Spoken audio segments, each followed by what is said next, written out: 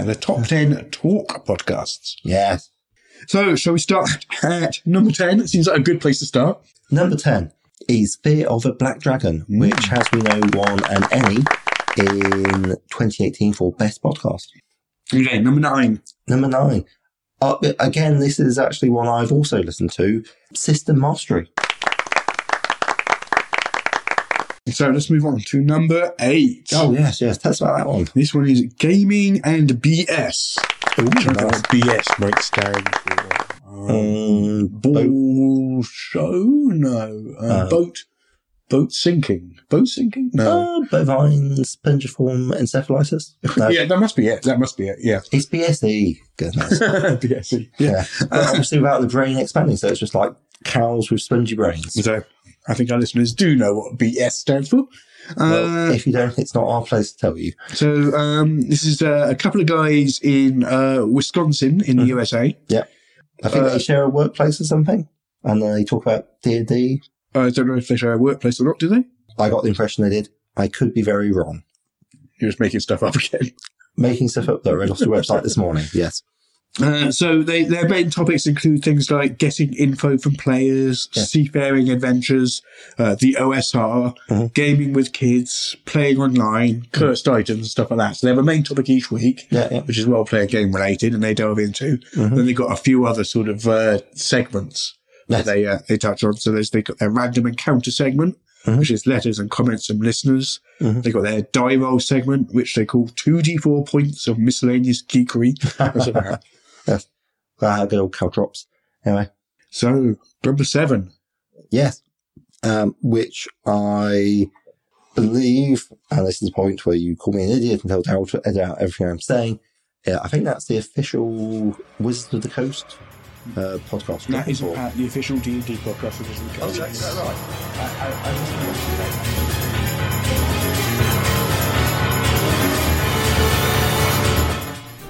Welcome to Gaming and BS, a tabletop RPG podcast recorded Sunday, January 27th, 2019. I am Sean. And I'm Brett. Welcome to the show, folks. Welcome Bax. Back, singular. Glad to have you on board. Unless there's more of you, Bax. I don't know, whatever. You're here, we're here. How the hell are you, Sean? I'm Peachy Keen, Brett. That's a nice little intro you did there. I didn't know that was coming. Yeah, we got to thank Morris out there from EN World for doing the podcast survey where we came in number 8 out of, I don't know how many that were listed. Well, that's pretty cool. So thanks for whoever nominated us, and thanks to everybody who voted for us. We came in right before the official D&D podcast, Exactly. and right after Tales of a Green Dragon. Black Dragon. I say green because his emblem's green. Oh, yeah, but it's black. It's Black Dragon. But it's Black Dragon. Black That's any winning award podcast. I know. There. I can't believe we are actually an illustrious company. That's kind of nice. Yeah, and if you haven't listened to that, I'll put a link in the show notes somewhere so you can check out some of those. They divided the podcast from actual play to more commentary, and we're certainly in great company. Heavyweights like Happy Jacks and Fear the Boot, who have been around for 10, 15 years, and all the rest of the gang that's been in there. It's cool. It was one of the pieces that Sean and I woke up and see a tweet from Sean and go, holy crap, we got voted into a thing. I didn't know we were included in a thing. So, wow, that was pretty neat. That was neither Sean nor I knew that was coming or that we were on a list anywhere to be voted for. So, yeah, we didn't even push people over there to vote. They just voted on their own. So that was pretty cool. Well, we put it out on Twitter and Google+, but, I mean, still, I wouldn't have expected. So they had 9,000 people that had voted. That's a lot. Yeah, that's a lot. Grognard, the Grognard files, I think were number 2. Pretty cool. So congratulations to everybody. So again, we mentioned this before. If you want a list of our great RPG podcasts, I mean, EN World's got a thread that's just got them all alphabetical, and there's a ton of them. Yeah, they're all good. They're all good places to go. You will find something you like there. Mm-hmm. So, well, Sean, we're supposed to be freezing to death, I think, tomorrow or tonight. Yeah. So if our listeners don't hear from us after you get this, it means that Sean and I froze to death because it's the snowpocalypse, snowmageddon. The mayor of Madison, Wisconsin says it's going to be the third worst storm since 1990, which is funny because he's a mayor. What the fuck does he know about weather? But anyway. There has been maps that I have seen that has minus 60. 60, not 16. 67, minus 60 degrees. I think wind chills. You know what I say to that? Bring it on. And Alaska's like 20, Yeah. 30. And they're not even in full daylight yet. Yeah. That's crazy bullshit, Have you man. never dealt with negative? I draw the. You've dealt I with draw negative 60 before. You have, haven't you? Probably. Of course you have. I'm going to go out there with buckets of water and do that freezing stuff. Last time we again. had that shit here, when it got really brutal like that, I had 3 vehicles at the time. None of them would start. Batteries were dying. I had to borrow jump packs from people. I had to go to work. Kids don't have school. My wife is home. The kids are there. And they went outside with the boiling water, threw it in here. It just explodes. Like flash freezing T-shirts and stuff. Yeah. Yeah, so again, bring it on. Tauntaun. Yeah. I'm waiting for the Tauntaun to just go right through my parking lot tomorrow afternoon. Doop-de-doo. Well, that's the nice part about it is the Tauntauns come out this time of year. So if you do drive off the side of the road, you simply knock one down, gut it, and crawl in, and you'll be nice and That's warm. right. Yeah. Beware Wampas. Oh, yeah, well, Wampas, that's just, standard, yeah. Yeah. AKA Yeti. Duh. It's a Wampa, man. You don't live in Wisconsin and not know about the Wampas. That's just what I'm saying. Anyway, so talking about better and cooler gaming stuff, we're still doing the awesome dice thing, man? Yeah, so we will draw next week on the show who will win the set of dice from awesomedice.com for the month of January. And if you haven't, go over to gamingabs.com, enter your email, and we will randomly draw from our email list to get a set of dice from awesomedice.com. If you head over to awesomedice.com and place an order over $10 and you use the promo code GAMINGBS, just GAMINGBS, then you can save 15% off your order, which will probably cover, I would think, your shipping. So Pretty nice. Yeah. Let's see what else we got going. GaryCon, Sean and I will be there. I think I've secured a domicile for you to crash in with me, Sean, so we should be okay. Yeah. Can't wait. Every new convention that I stay with somebody different, it's a new spooning experience. Well, it is going to be Wisconsin in March, so it'll be cold. So we'll have to cuddle. That's just how that works because it's going to be cold. Yep. That's how you. Right. That's how you stay warm and stay alive. Yep. Because if you can't come across the Tauntaun, Yeah, you got to buddy up, man. That's how this goes. that's right. So, a little quick bit on the Avalon Kickstarter. As I've said before on the show, it's successful, and from a funding perspective, it is not successful yet until the goods are out the door. So, Christine, Zach, Phil Vecchian, and I met this last Monday, went through the plan, the schedule for how we're going to deliver all the extra stuff that's out there. If you are a backer, you should be getting your weekly updates, and if you miss those emails for whatever reason, or you just curious of what's going on, you can go to Kickstarter, and every Friday, Encoded, that is Phil, the project manager, master thereof, post an update. So where we're at, what's going, and so forth. And he's always on the little updates there. We try to grab some extra art images and stuff. So we got a nice Bargeman image that Matt did. Matt Morrow put one together. It's a really cool looking piece. So that's out there. Stretch goals are getting cranked out. I just don't mean to brag, but I just wrapped up the first cut at the Firearms of Avalon official rule set. So that's going over to Chris to take a look at today. So nothing too heavy. Pretty simple to do, but we just got to make sure it's done and done right. So anyway, going really well. All signs point to making deadlines, making things happen.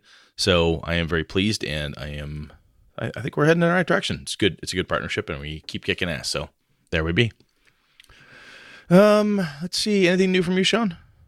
No, Okay. Did you run it? Did you game it all this last weekend? Did you game? I did not. I ran my Ozark game for my 2 little kids. We had a blast yesterday. Oh. A lot of fun. They killed they fought a Neo-Otyugh, fought that. They appeased the spirit of a druid who had inhabited a big stone oak tree, appeased him, and then found a cursed Furbolg tomb that they went through, found out what the problem is, and it seems that the giants are doing something wicked. So they're pretty happy. Sounds incredible. I was kind to let them level up a couple times just because there's only 2 of them, and they're kids.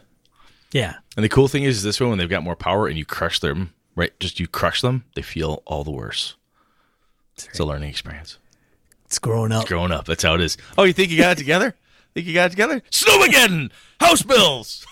Flat tire! There you go. Student loan debt. Oh, yeah! Remember when I played D&D and killed all your characters? This is just like that. It was toughening you up called, for real life. It's called life, kids. Get used to disappointment. All right, let's do random encounter. Let's go. All right. Random encounter. This is the point where we talk about from emails and voicemails, just like Morris mentioned in the intro. So we have a voicemail from Chris Schorb. Hey, Brett and Sean, it's Chris Schorb. Listening to episode X. I don't remember which one it is. You guys actually haven't even gotten to the topic yet, so I don't even know what the episode's about yet, but I had to respond to the announcement section and some things in the random encounter. The random encounter stuff, the RPG that is all underwater adventures, science fiction adventures. It's called Blue Planet. It was released by, I think the company was called Archipelago Press back in the 90s or maybe early 2000s. Interesting setting, and I've never gotten a chance to get it to the table, but I do own plenty of the books because I posted on MeWe. Second point, kids on bikes and all that. I have played Tales from the Loop. I had a good time. It was the GM's first time running a game. It's a simple system. I think maybe in the hands of a more experienced GM, it could have been a better overall gaming experience. But the rules were cool, and I did like the players all drove some interaction between the players, kind of that high school drama. Totally agree, though, if it's not something you're even partially interested in, it may, maybe it's worth a session or two just to try it out. I felt like I had fun with it, but it's not something that I'm going to continue doing for a long time. Last thing on kids on bikes, and I don't remember if I mentioned this before, but I did run a GURPS game 20, 30 years ago where all the players were in a summer camp, and that was fun. Going back to underwater adventures, Brett would love to hear, in reference to underwater adventures, your experiences playing in the Avanti actual play that was on the Mr. Eskin Network. I was inspired by Andy's running of that game. It was very cool, and there was a lot of stuff that happened underwater, on top of the water, and it'd be interesting to hear more about kind of your perspective and maybe even have Andy on the show and she could talk about how she developed that world setting. And then, the final thing I wanted to talk about was your rant, both of you kind of ranting on how people who are in the gaming hobby, whether it's a game store or game publisher, are amateurs and not professional, and why don't they figure out all the places that they could send a press release to? Well, just one point is recently N-World had a poll for the best podcast of 2018. Gaming MBS came in 8th, by the way. And there were 99 nominations, of which maybe I knew 10, 12. Oh, I think he got cut off. He's got that limit. Damn. I think it's a 3-minute limit.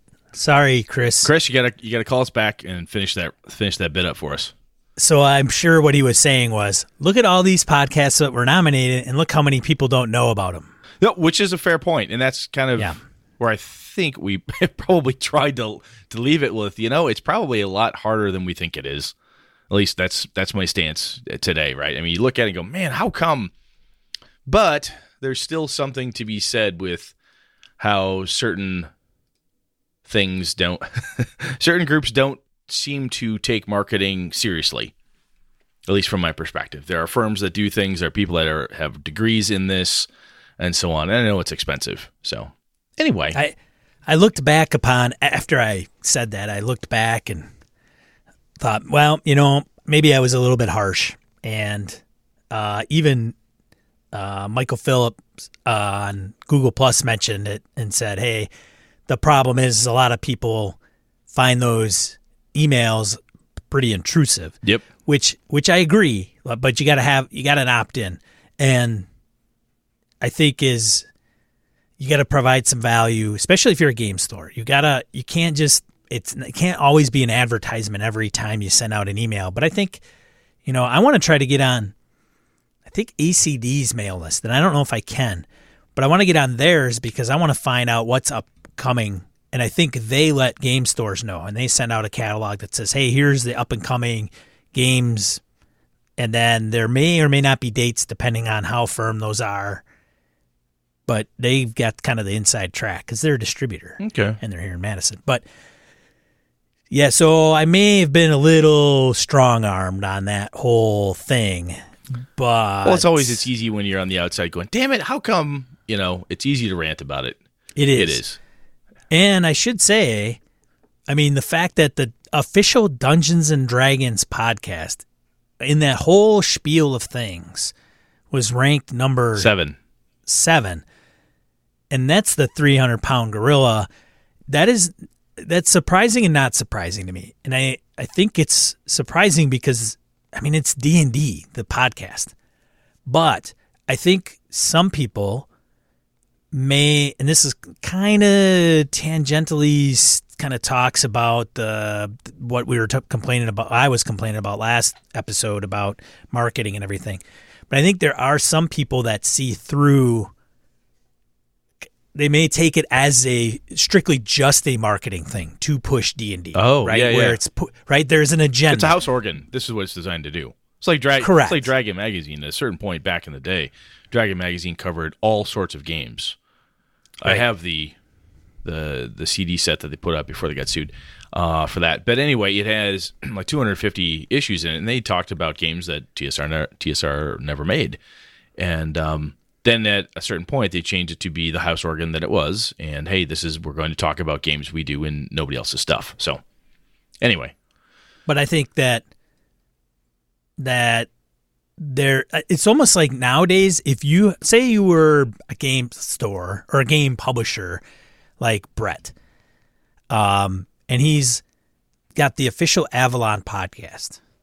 Well, this probably isn't a good example, but say Brett has RPG line. You would assume to log into Steve Jackson's podcast to hear about Steve Jackson games. You would not log into Steve Jackson Games to hear him talk about what Atlas Games is producing. While I agree with that, I also agree that if I'm a GURPS fan, I may listen to GURPS fan podcasts, then maybe that's probably not wholly accurate either. I just think that there is a bit of of course I'm going to get this from this episode or this podcast because it's from the publisher, right? So I think almost like Spellburn podcast probably does more for DCC than if Joseph Goodman got on the mics and talked about DCC every day, all day. Yeah, there's you want to talk to an industry insider who is not part of the industry. In some cases, it's that feel, right? I want to talk to somebody who knows somebody at WotC who can tell me, hey, guess what I know? Or somebody who has an opinion about a well-educated opinion, which is probably not us, but a well-educated opinion that will say, hey, this is how I do this with this game or whatever it is. I don't necessarily want only the official stance on everything. I want something a little bit different. So Right. All right. Interesting. Yeah. So shall we next? Yeah, I have this up. Do you know? Do you have it I up do in front not. of you? Why don't you do it? I have it up in front of me. So Michael Drescher, last episode, if you haven't heard it on 226, go and check it. He talks about his game and Angry GM and talking about D&D 5e being too high powered as far as magic goes, high magic. And so he listened to it, and then he got back to us to clarify some of the things that we brought up when we mentioned this. So yeah, I'll have a link to the Twitter thread, but he goes, so I'll read this off of Twitter. Thanks for taking the time to address the question. I haven't been playing D&D for a while in favor of other systems, and in my random dredging of the RPG posts, I stumbled upon the Angry GM. I'm not saying I agree, it just sparked the thought train, okay? The Angry GM who was quoted verbatim is clearly very bombastic, So for clarification, my definition of low magic isn't by volume of practitioners in the world, as Brett described, rather the practitioner's abilities profoundly limited. So it would be like a candle flame as opposed to a fireball, levitating a feather as opposed to holding person. That is level 1 magic in my world. No one's ever going to be able to cast Power Word Kill, Meteor Swarm, or Resurrection. Casting a Fireball 5e style in my world would be cast by like a level 10 caster, and even then once per day and physically draining. Of course, this is presuming the characters are young adventurers. Never had someone play an aged wizard, although that would alter my stance slightly, in that they could cast bigger spells, but they'd still be taxing. I don't know. Like I said, I'm just tossing the idea around and enjoy your takes on it. Hope this helps to clarify.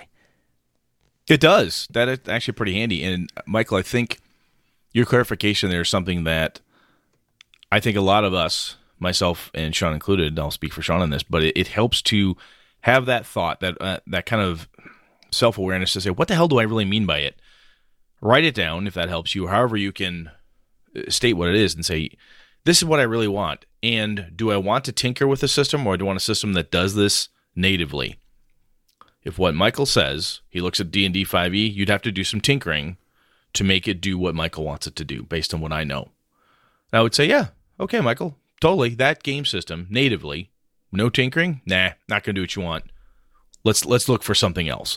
And I think that's part of the reason that there are so many different game systems out there, right? Somebody wants a game system that does something natively that I don't have to fuck around with, that takes care of this particular itch. It scratches that itch that I have, and I want it to do this specific thing or whatever the case is. So anyway, I think there's a really good description, Michael, and thank you so much for the clarification, because that helps a lot. I think I could do it with 5e. Take a bit of work, though. I have to do a little tinkering, tweaking, and so forth, but it could be done. Which, yeah, and I agree. And thanks for clarifying. I would, if you pitch that game to players, are you ruling out magic users and wizards and druids and all casters and clerics, or how are you limiting them? And, maybe, okay, so you haven't played 5e in a while, so that maybe, then it's not a factor. You play something else. But, I think positioning that, if I was a player and I was like, oh, I want to really be a cool wizard, and tying my shoes spell is pretty powerful, you're going to want to let them know that they're going to be pretty nerfed. Well, that's the whole session 0, session -1. Like, hey, y'all, this is the setting, this is the deal, and this is how magic functions. Yeah. No, it's good. I like the clarification, Michael, and I think, as I said in the last episode, I knew if you were here, we had more back and forth. We'd have come to this pretty freaking quick. Right. And we said, pretty oh, easy. yeah, what you want to, yeah, could I make it do that? Yes. Will it natively do that? I would say no. Based on your definition, your requirement for it, nah. I the easiest way, else if you want to do it natively. The easiest way to do it, I think, in 5e would be just to, cantrips are not automatic and you can't memorize them all the time. Well, he's talking, the cantrips are even too powerful. What he's talking about is... But I'm saying, you didn't let me finish, dude. I'm sorry. Then you take the damage that the cantrips do and you say it only does quarter damage. Oh. Or half, right? Okay. That's one way to do it. Yeah. But there, I'm done now. Oh, fair. Sorry, I jumped on you. No, that makes sense. I was good. Michael, that was really good. Thank you, man. That was very, very succinct and to the point. I like it. Good job. What do we got next? Gabe Dying emails us and says, hey. Gabe says, hey, folks, as we wait for you to figure out what Michael Drescher might have meant by low magic. Ha! Gabe, he did that just above. You didn't know that, but here we go. I submit Cubicle 7's Adventures in Middle-earth as an example how it might be done. I'm not sure about the DM or lore master side of the screen, but the PCs don't appear to have any access to magic outside of heals. I'm sure there must be a few more third-party 5e innovations out there. I'm going to jump in. Gabe, you're right as hell. I have looked through Adventures in Middle-earth by Cubicle 7 for 5e, and that did not come to my head, and it should have. Thank you very much for pointing that out, because yes, my memory of that is the same as yours. He continues, this might be answering a question that nobody has anymore, but I only assume, because of their names and some language use, that the designers of Against the Dark Master are Italian. Recently, I encountered information that 2 of them are European, and a third resides somewhere in the States. Please encourage anyone interested in Against the Dark Master to visit a series of often critical analyses of the game's current quick start rules at rollmasterblog.com. Link in the notes, of course. Gabe continues, I've made this game my home campaign for a year, and I want to spread the word about it and interest in its upcoming Kickstarter. The link here is to the first in the series. Oh, yes, I wrote the series. So we'll have a link there for that. Keep on BSing, BSers. Thanks, Gabe. Good stuff. Yeah, thanks, Gabe.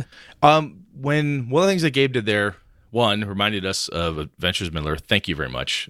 All of you listeners, you men and women that have hit us back with stuff, say, hey, what about? Don't forget. Thank you so much. There's a ton of games out there, Sean. I can't remember them all. And Against the Dark Master, I've not even heard of that before, Gabe. So thank you for bringing that up. I love it when our listeners throw that stuff at us because there's some really, really cool stuff out there that, to our earlier rants, I don't even know about because I just haven't found out. So this is a great way to at least educate Sean and me about it. So thank you so much, man. Over to you, sir. All right, Matt V leaves a comment on episode 226. On the gaming industry, totally agree, but it's a problem that's quite often known. Many small guys I talk to about branching out and putting on a marketing hat, and they act like that's evil. I've found it's often a purist type thing, like it would be wrong for me to find better avenues to market. You're right on RPG newsletters, though people who make board games and card games I'm subscribed to always hit me with marketing. This could actually be a solid niche, which could be useful to fill in the gaming industry.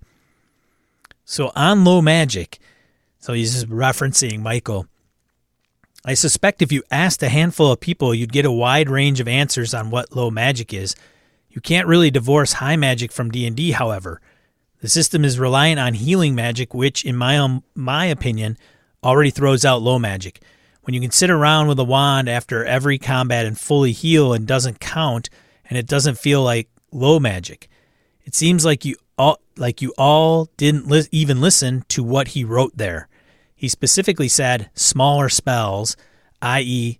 spell power reduction. I've done so in Pathfinder where spells capped at 4th level and then higher level casters could metamagic those higher level spell slots. Even there, I don't think it really felt like a low magic system. You need a robust system that can handle all those little things for a true low magic system. Generally, most generic systems can do so. You could also use a system like L5R or even Shadowrun where magic comes with a pretty heavy cost, therefore making it burdensome.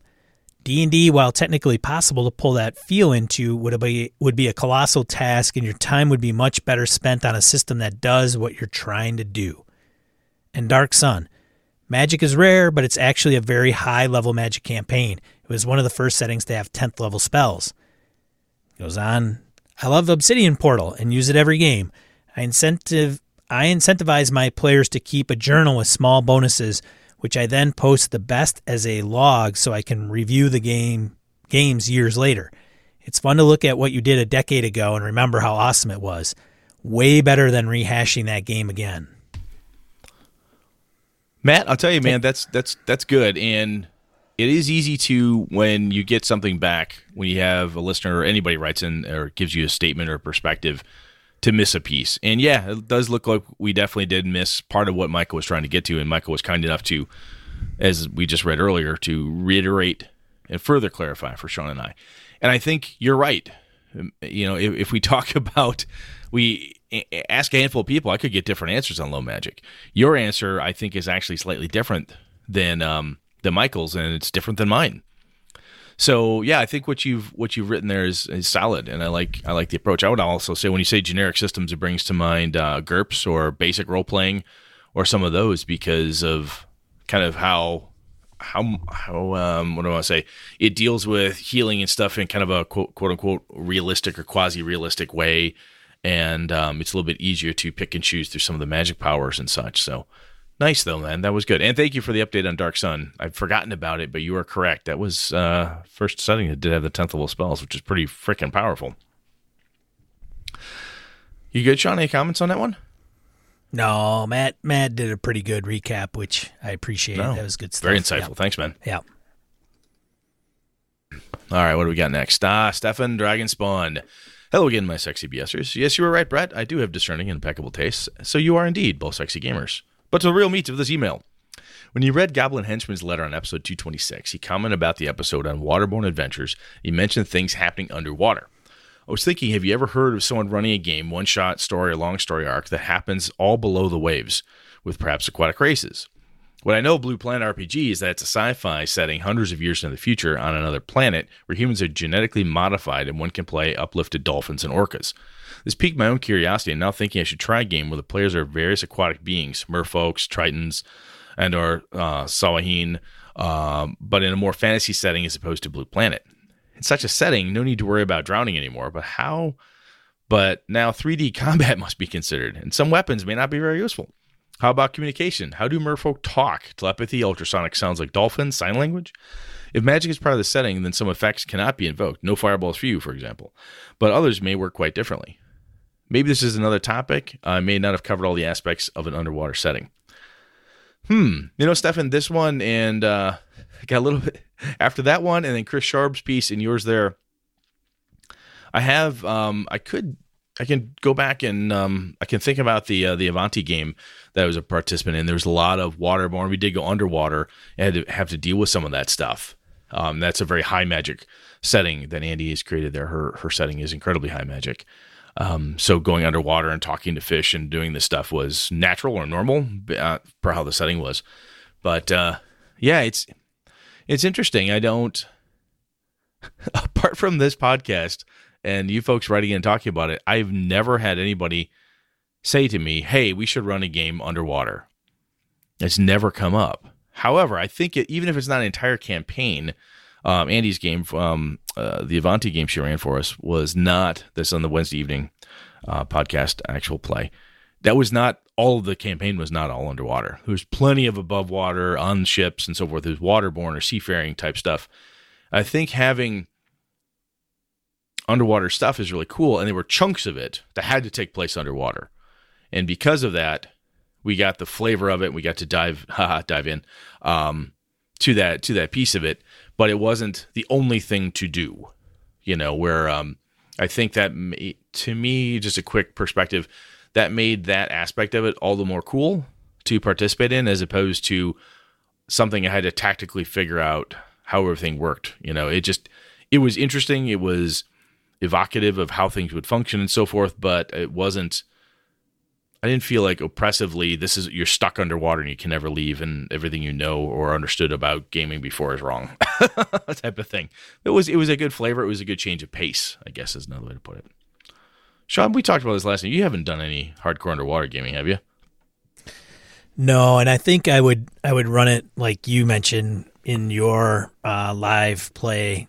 I would have it maybe as a segment to offer players, but I don't personally have an interest in running a full world based underwater. I think it would be cool. I mean, you could do, I think, for me, the League of Extraordinary Gentlemen with, what's his name? Captain Nemo, right? Yeah. The how many leagues under the sea? 20,000. Yeah. That would be kind of cool, but it would be... It's a component of a larger campaign. It's the phase, the chapter is what you're talking about. Well, that actual concept, how many thousands of leagues under the sea? I think it's 20,000. 20,000? I don't even know the name of the book. 20,000 Leagues Under the Sea would interest me if it was more almost set in steampunk and you're going underneath into the ocean and that becomes the setting itself. But as you go through the sea, maybe you come across parts that actually are dry, but it's underneath the water somewhere. So you have this still concept of, it's like Journey to the Center of the Earth kind of thing, yep. Or Hollow Earth. But instead, you're just surrounded by water. But I would still have it as a component as being a member of a submarine type vehicle. Right? No, that's me. I like it. But that's me. Yeah. Interesting. That's me. Yeah. Just go full on Jules Verne, and we'll just do a Journey to the Center of the Earth plus 20,000 Leagues Under the Sea. We'll do it all at once. Right. Yeah, absolutely. We'll take a submarine to the center of the Earth. Right. Hollow Earth underwater. Yes. Love it. There you go. Done. And next Kickstarter. Next Kickstarter. Coming to you. Didn't seem to kick at all. I don't know what that's about. Anyway, Sean, over to you, sir. Ty Prunty suggests an underwater setting game. You talked about wanting to find a underwater RPG. Here's one from Fate Core called Deep Dark Blue. So we'll have a link in the show notes for Deep Dark Blue if you're interested. I tell you, man, when I say Golden Age of Gaming, I am not fucking kidding. There is an underwater RPG for Fate Core. Somebody wrote this. It's out there. You can find it. That's awesome. That is really cool. Thank you, Ty. I appreciate you writing that in. And then, since that was so short, Michael Phillips, I think I hinted to this, commented on Google Plus about, so he mentioned how, and I'll just quote him here. So game companies used to do a lot more of those unsolicited email blasts, and they generate a lot of ill will. There are good reasons that most announcement routes these days are opt-in. Oh, absolutely got to be opt-in. No question about it. So voicemail or email announcements get more ignored than social media ones. And the two Madison game stores I pay attention to because I'm a cyclist and they're on my side of town, both actively engage via social media instead of the 90s tech newsletters. Well, yep, they do, but I wonder why. Is it because they don't get the response? I don't know. Or they just don't do it because they don't have time, they don't have the knowledge. I'll tell you, man. They don't have the content. Running a small gaming convention, basically 1,000-person con, it's not huge. But it is weird on how to get the word out to people. Right? GameholeCon in Madison, Wisconsin. There are gamers that are here in Madison, Wisconsin that I bump into every year. And we talk, oh, hey, you're game. Yeah, I game too. Oh, blah, blah, blah, blah. Hey, what do you get? What do you play? So on and so forth. Hey, are you coming to GameholeCon this year? What? GameholeCon. It's in Madison. It takes over the Alliant Energy Center. It's the biggest gaming convention in Madison, Wisconsin. Oh, I never heard of it. Yeah. Is it new? This will be its 6th year. Really? Yeah. I am positive, unless you heard Gen Con in Indy, and where it goes, hey, there's 60,000 people coming to town. People pay attention to that. But there's events like that people don't know about. And I'm not saying, and I think to kind of backpedal a bit, if you will, neither Sean nor I would say marketing is easy. It's just simply, I don't know what method would work the best to reach gamers. I just don't know. I don't know because I'll hear, social media, all you have to do is do a tweet. All you have to do is this. All you have to is that. And I think by the all you have to, or it's as easy as, cheapens the fact that people spend a lot of time and money in marketing trying to figure out just how the hell to reach people, because it's not easy. It isn't. Word of mouth, unfortunately, or fortunately perhaps, is still one of the better ways for games and things to happen. I know for a fact a lot of our listeners, a friend of mine listened to it and told me about it. That's a lot of how we get spread around. Right. You talk to somebody who listened to you and then told somebody they liked it. And it's interesting. But good points, Michael. It's good stuff. Yeah. Yep. All right. Ryan B. Hello, Brett and Sean. First off, Sean, have I ever told you that the audio quality of your podcast is great? No? Well, it's great. So good work. I'm no audio expert, but I do like it when everyone in the podcast sounds like they're in the same room, turns and glares at, oh, no. Oh, he glares at a couple others.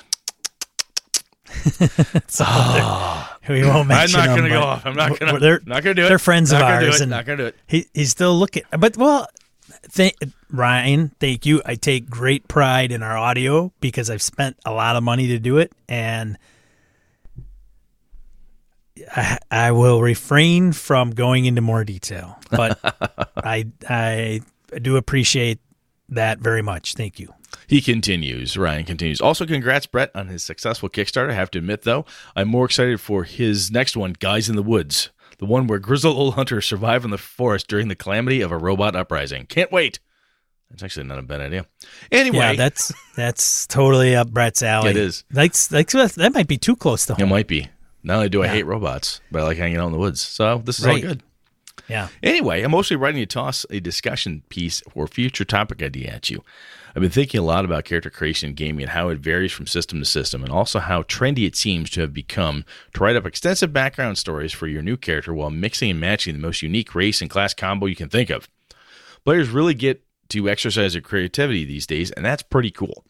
My thoughts on this are twofold, though. I've been a big fan of creative character creation over my many years of gaming, 30 plus, in both tabletop RPGs and video games. It's definitely a joy to explore all the possibilities out there. But as I get older, I've been thinking more and more about how beginning a game with a well-fleshed-out character may not be as fun as starting with a nobody and making them into somebody via adventuring. Perhaps. It's been my recent interest in DCC that's really made me question if I always want to invest heavily in a character creation at the beginning, or if I want to find out who the character really is via play. I know there's no right or wrong way to do this, but I still think it's a fun topic for discussion. For example, why would a first-level character start a campaign as somebody with a long history or a dark past? They're only level 1! Also, if a player has an extensive background written up for their new rogue or paladin, and then does that character sheet live up to the background right out of the gate? My paladin's been in service to the patron for 10 years, but she can only hit with a +2? Human nature is a way of tricking our brains into thinking the more options you have, the more creativity you can unleash. I would say in nearly every case, less is always more. That's all I got. Thank you for a great show, Ryan B. Ryan, as I started to read that, I went, oh, he's got to be talking about DCC, kind of that old schooler approach. And there it is. There it is. But yeah, it's another way to go about it. And I know, I think Tim DeShane and I were talking about this one time, and I know Hobbs and I have talked about it, that concept of developing your character in play instead of coming in with a preconceived notion of who that character is. Instead of saying, she grew up this way, so on and so forth, so on. But finding out through play, hey, you know what?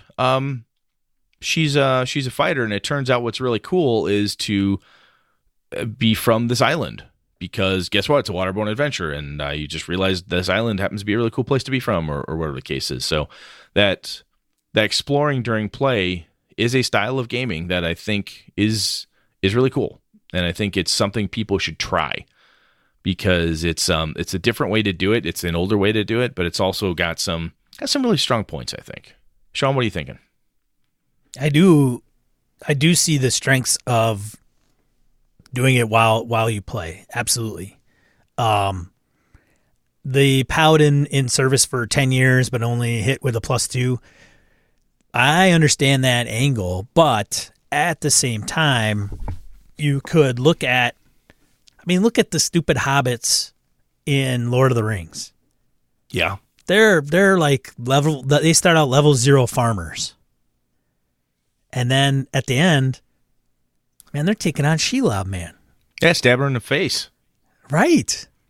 So I think that one could justify that swing over time while you're adventuring. You're doing stuff that you never did before. You're foraging, and you're probably tracking and going through the woods and becoming better at certain things. Where if you're like a cleric or a paladin that may be in the church every day, all day, and just blessing water all day, maybe you don't level up.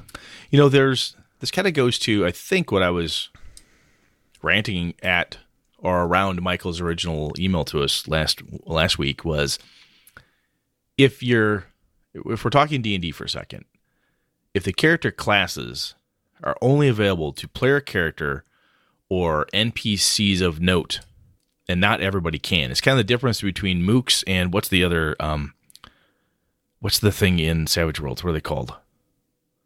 Special characters that they're PCs, what are they called? You play Savage Worlds. Wild cards. Thank you. They're named usually, and they get a wild die. And important.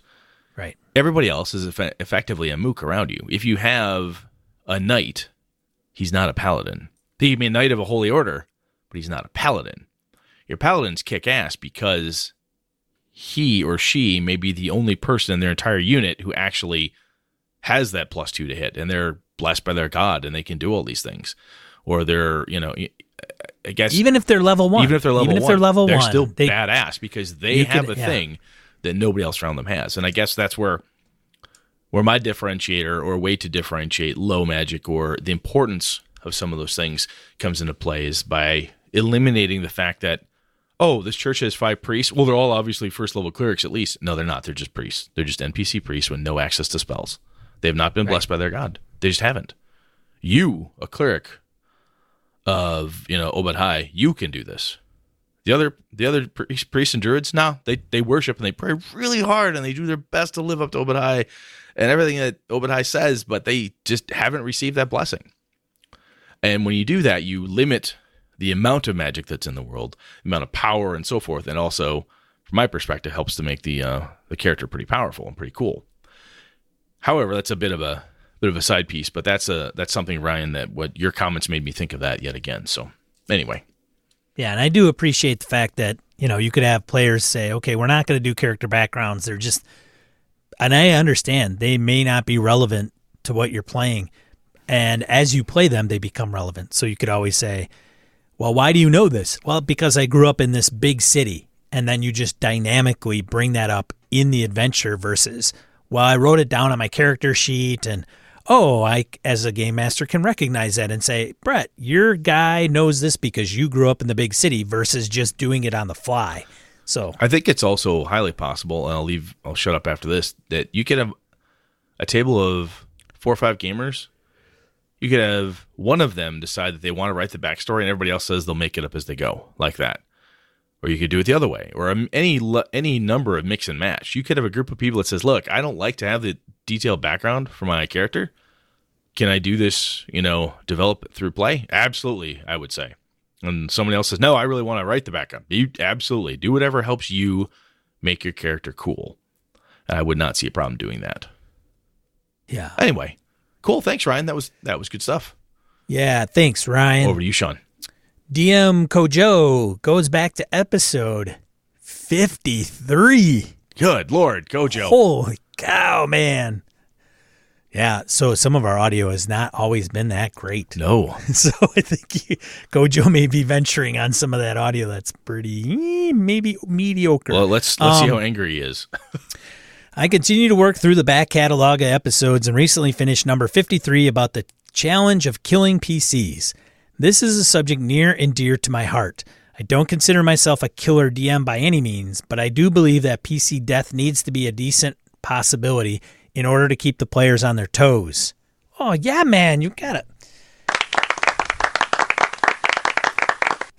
Preach it, brother. You can't let these players think they're immortal just because you're not going to pull a punch or something. Right, Brett? Exactly. You got to bring the hammer down. Hit them and hit them hard. That's why, hey, spoiler alert, the guys in my Edge of the Empire, they just made up characters that are all going to die in the first 5 minutes of the game, and then we're going to have to re-roll new player characters, Brett. They never knew it was coming. Anyways, I'm kidding, guys. Don't throw your stuff away yet. Let's see. However, I don't usually... Oh, here we go. I lost my place. But I do believe blah, blah, blah. Then what's the reward? However, I don't usually subscribe to the old school save or die mentality either. I find that I prefer games with a balance. As you know, my favorite fantasy RPG is DCC RPG. DCC, Dungeon Crawl Classics, has a reputation for deadliness, but I wanted to point out that this is somewhat circumstantial. In the character funnel adventures, this is true. So for those that aren't familiar with DCC, we've touched on it way back with Jen Brinkman. You start out as 0-level commoners, like no classes, nothing. That's the funnel. And you have about 4 or 5 of them. And then whoever lives goes on to actually become level 1 characters in a particular race or class. I continue.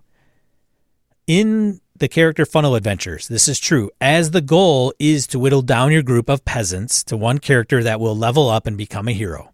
I love this part of the game. However, once PCs move to level 1, they become much more difficult to kill. DCC has some mechanics to mitigate the deadly nature of the game. First, players reduced to 0 hit points can be saved if they are healed by at least 1 hit point within a number of rounds equal to their level.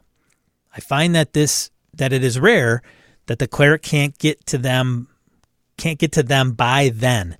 Second, even upon failing to do this first option, the players could be saved by the player characters, not players. Kojo. Yeah, you can't save players, man. You can't save players. Well, maybe Kojo's got skills we don't know. Anyway, carry on. That's true. He is a school teacher, and he may have taught himself how to save players. But in this instance, he's referring to the characters could be saved by rolling the body over, which constitutes making a roll equal to or under their luck stat, which brings them back at 1 hit point. So that's an actual mechanic in the game. I felt it is worth mentioning because DCC gets a reputation as a game featuring capricious death of PCs and unfit for campaign play. My experience has shown that not to be the case at all. Thanks, Kojo. I would agree with you, Kojo, 100%. I ran a campaign of DCC. It was not a overly long-lived campaign, but we went from funnel all the way up to, kind of save the world type of thing. Relative quickness. It was a fun short spurt of a campaign, but yeah, it was fun. It was a hell of a good time. Yeah, I wouldn't. I'm sorry. I was gonna say I love you called out the different pieces and parts that I think are very important there because you get the hell murdered out of you in the funnel, but after that it gets a lot harder. That's when you become that named player character. I know guys that play DCC, I should say men and women who play DCC that have told me that they don't bother naming their funnel characters until they get one of them at the end. Then they call, okay, this one's Billy. This one's, Marjorie the Invincible or whatever they name that character. Like, all right, cool. That's it's old number 1 or old number 2. They don't bother to name them. So I find it intriguing or interesting about how you look at a particular game and determine whether it is, deadly and lethal versus not. And then there are people out there that 5e will say, oh, you can totally kill player characters. It's totally lethal. And I have to say at the beginning, like in The Lost Mine of Phandelver, man, when you like the first exposure to 5e and I had goblins attack the party, man, I put 3 of them down.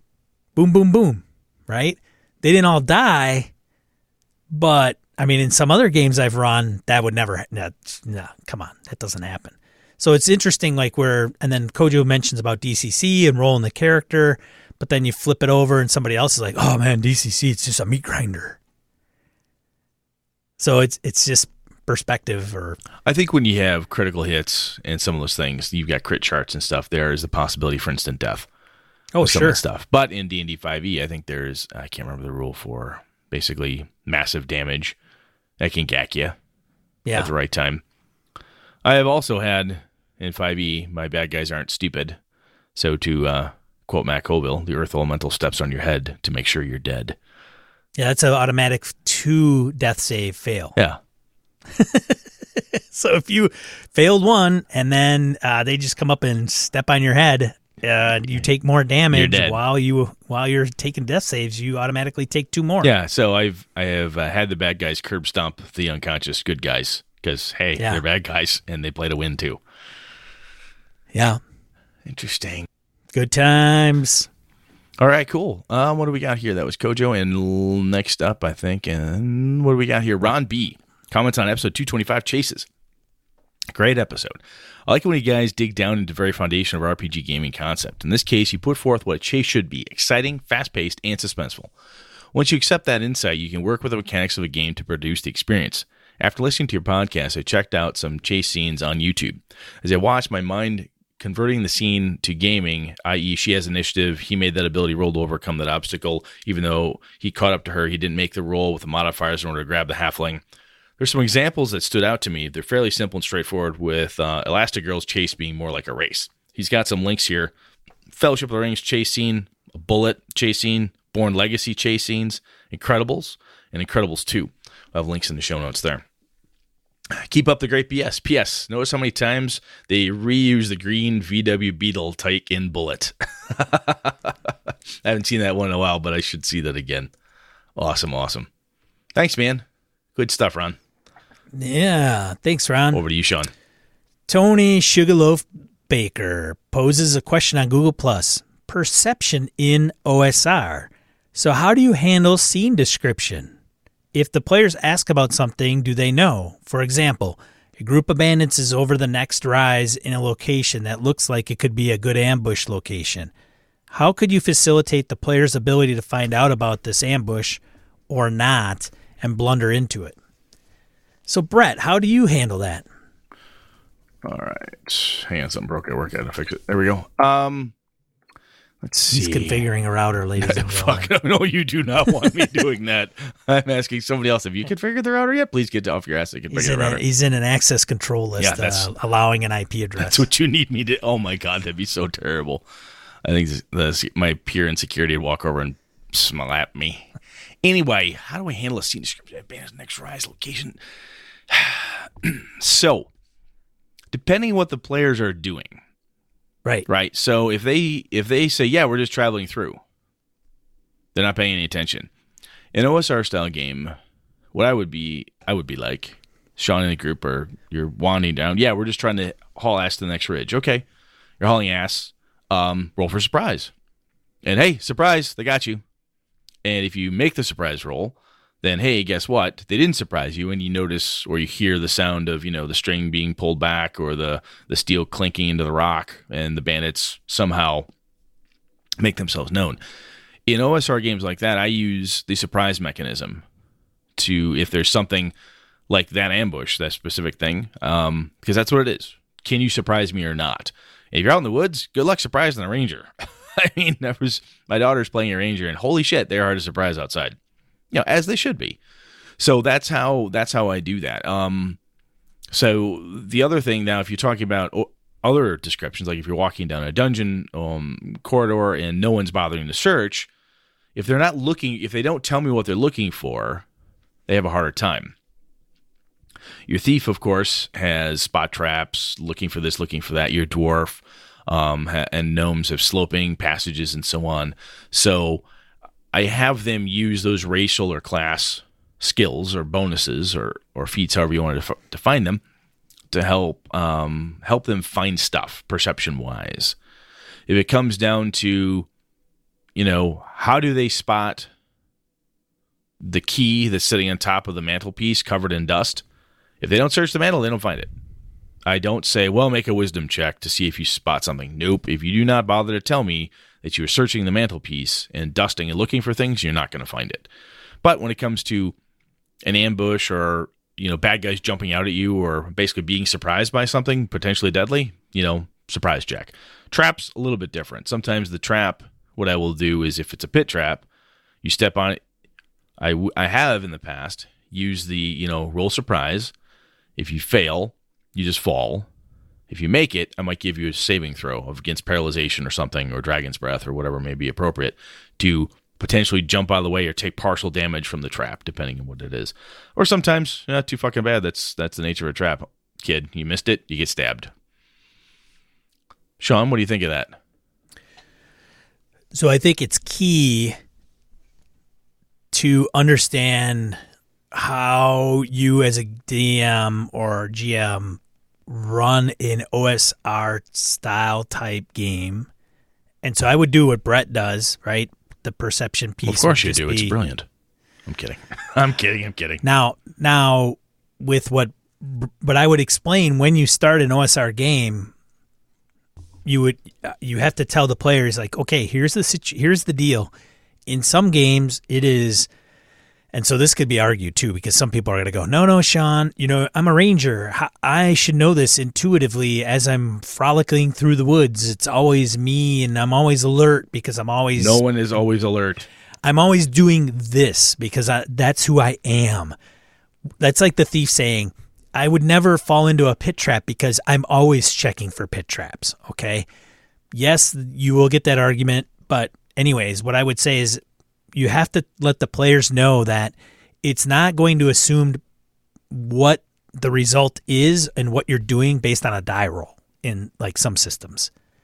So you have to tell me what you're doing. So if I say, hey, you're along a path and you're going down this path in the woods, what are you doing? And if the characters say it like Brett, hey, we're just rushing to get to the next location, blah, blah, blah, blah, blah, give maybe the surprise check. Or you just, boom, there's an ambush. Now, if they're good OSR players, they could say, well, I'm a ranger, so I'm going to go up and scout. Yeah, I mean, so a real-life example. I hunt. I have been walking from my truck to my deer stand or in the woods, walking from point A to point B, still hunting, basically stalking, tracking. And I cannot count the number of times I've been surprised by something in the woods. I'm tracking a deer. I'm looking at the blood. I'm watching its footsteps. Here. I hear a noise. I look up, and there it is. Are you kidding me? I was head down for just a little bit too long. It doesn't matter how good I am or how many years I've been doing it. There's always a chance of being surprised, or this concept of, oh, I'm a hunter, so therefore I'm always hunting when I'm in the woods. Bullshit. I'm a thief, so I'm always thieving all the time and permanently, constantly aware. Bullshit. That doesn't work. That's not how any of this works. Sorry. But at the same time, if that person is, hey, I'm up, 100 yards in front of the group, slinking around the woods, not on the same path, and they're telling you certain things that they're doing in order to spot things ahead, make sure they're not surprised, man, let them come across the ambush. Absolutely. Let them see it. Yep, you see X amount of feet ahead of you, off to your left because you're off the path. You see five creatures stirring about in the bushes. Yeah, it's obvious an ambush, and your party is heading right towards it. Give me something to work with. Right. And I will work with you. Yeah. That's OSR, man. That's, I get into a room. Okay, I search the room. Great. What are you doing? Where are you searching? What are you looking at? Okay, I toss the mattress. I slice it open with a knife or a dagger. Feathers are everywhere. I open the chest. I dump out the drawers. Okay, something, hits you in the foot and rolls across the floor and sounds like metal. Like, there is no roll. But if they just say, well, I don't know, kind of look around. You don't find anything. Yep. Nothing really of interest. Yeah, we've talked about that before when we talk kind of the search and so forth. And you've got to give me something to work with. What are you doing? And sometimes to get people ready is that it's not an ambush by goblins or bandits. It's, a herd of deer bust out, scare the crap out of you. Oh my God. Didn't know that was there. Yep. Well, you really weren't paying attention. You're looking through the dungeon, you miss something, or something stupid happens. It doesn't always have to be fatal. You don't have to teach lessons about how to be descriptive and how to game like that through pain. But basically, short version, give me something to work with, and I will work with you right back. All right. That was good, man. Thank you, Tony. Yeah, thanks, Tony. All right, what do we got here? Crimfan commented on chases. It's been a bit since I've checked it. It's been a bit since I've been able to check you guys out. Great show topic. Generally what I've done for many years to have skill challenge type mechanic like Brett describes, where the object is to accumulate, say, 5 successes on top of the opponent. The one fleeing gets 5 successes, escape. When chasing gets 5, they catch up. I look at the chase mechanics in 5e, which I didn't know was there, but I suspect there are things in it that might be worth pillaging, though, such as incorporating fatigue as a resource. One problem that can happen is if you have a chase happening with regular combat, such as PCs driving and others shooting, it can end up being really boring for the player who's making a skill check now and again while everyone else is making full-on attacks. The time per turn can feel really disproportionate. This happens in other areas too, which is why I like combat turns to stay fast, but it's crucial in the chase. Also, interaction with maps can be an issue too. I found a tactical showing relative position helps a lot, but that a full-on combat map is trouble. I've not run one online, but it would be even slightly more challenging there without an abstract system of some sort. Sean's idea of Slapjack is a good one, but one glaring problem is the presence of online players. However, I wonder if there's any way to mimic the general feel of Slapjack with dice system. I don't know for sure, but I will try to think of some ways. I bet a game that features a lot of chasing or the like would be fun if there were different kinds of event cards that the players could play, or to simulate the shit happens factor. I'll give it some more thought. Well, Crimfan has produced a lot of really cool stuff when he gives it some thought. He gives us back some pretty neat ideas. So, cool. Thank you, Crim. Good to hear from you again. Hope things are going well. Yeah. Back to you, Sean. Goblin's Henchman. This one is a little older, but I heard that you are probably going to talk about chase mechanics in the next episode, so that tells you how long ago it was. I came up with this idea for a chase and pursuit mechanic based on a 2d6 19 hex flower. See attached image, which obviously you can't see right now. If you want to know more about the 2D6 Hex Power Flowers work in general, please see below link. And so it is to a WordPress, and I think it's public, so we will put that out for everybody to view. And that... You want to talk somebody who knows OSR, I mean, old school type of mechanics and feel and stuff. Everything the Henchman puts out fits nicely into that space. So, as always, Mr. Henchman, well done, sir. Well done indeed. And shout out to Jessica. You're welcome.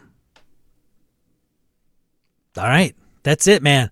Holy bejeepers. That was long, dude. That's a lot of random encounter, man. That's a lot of encounters. Yeah, it is. Are we at a point? Should we not do the topic? Are we too? We could forego it. I think we might have to. Let's just jump. Let's just jump into some of the listener feedback, and we'll have to come back to this topic next week. That's fine with me. Yeah, that was a hefty random encounter, and I don't want to short the topic a little bit, so let's push it out.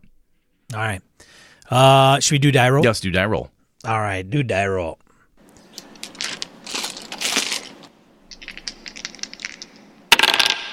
All right.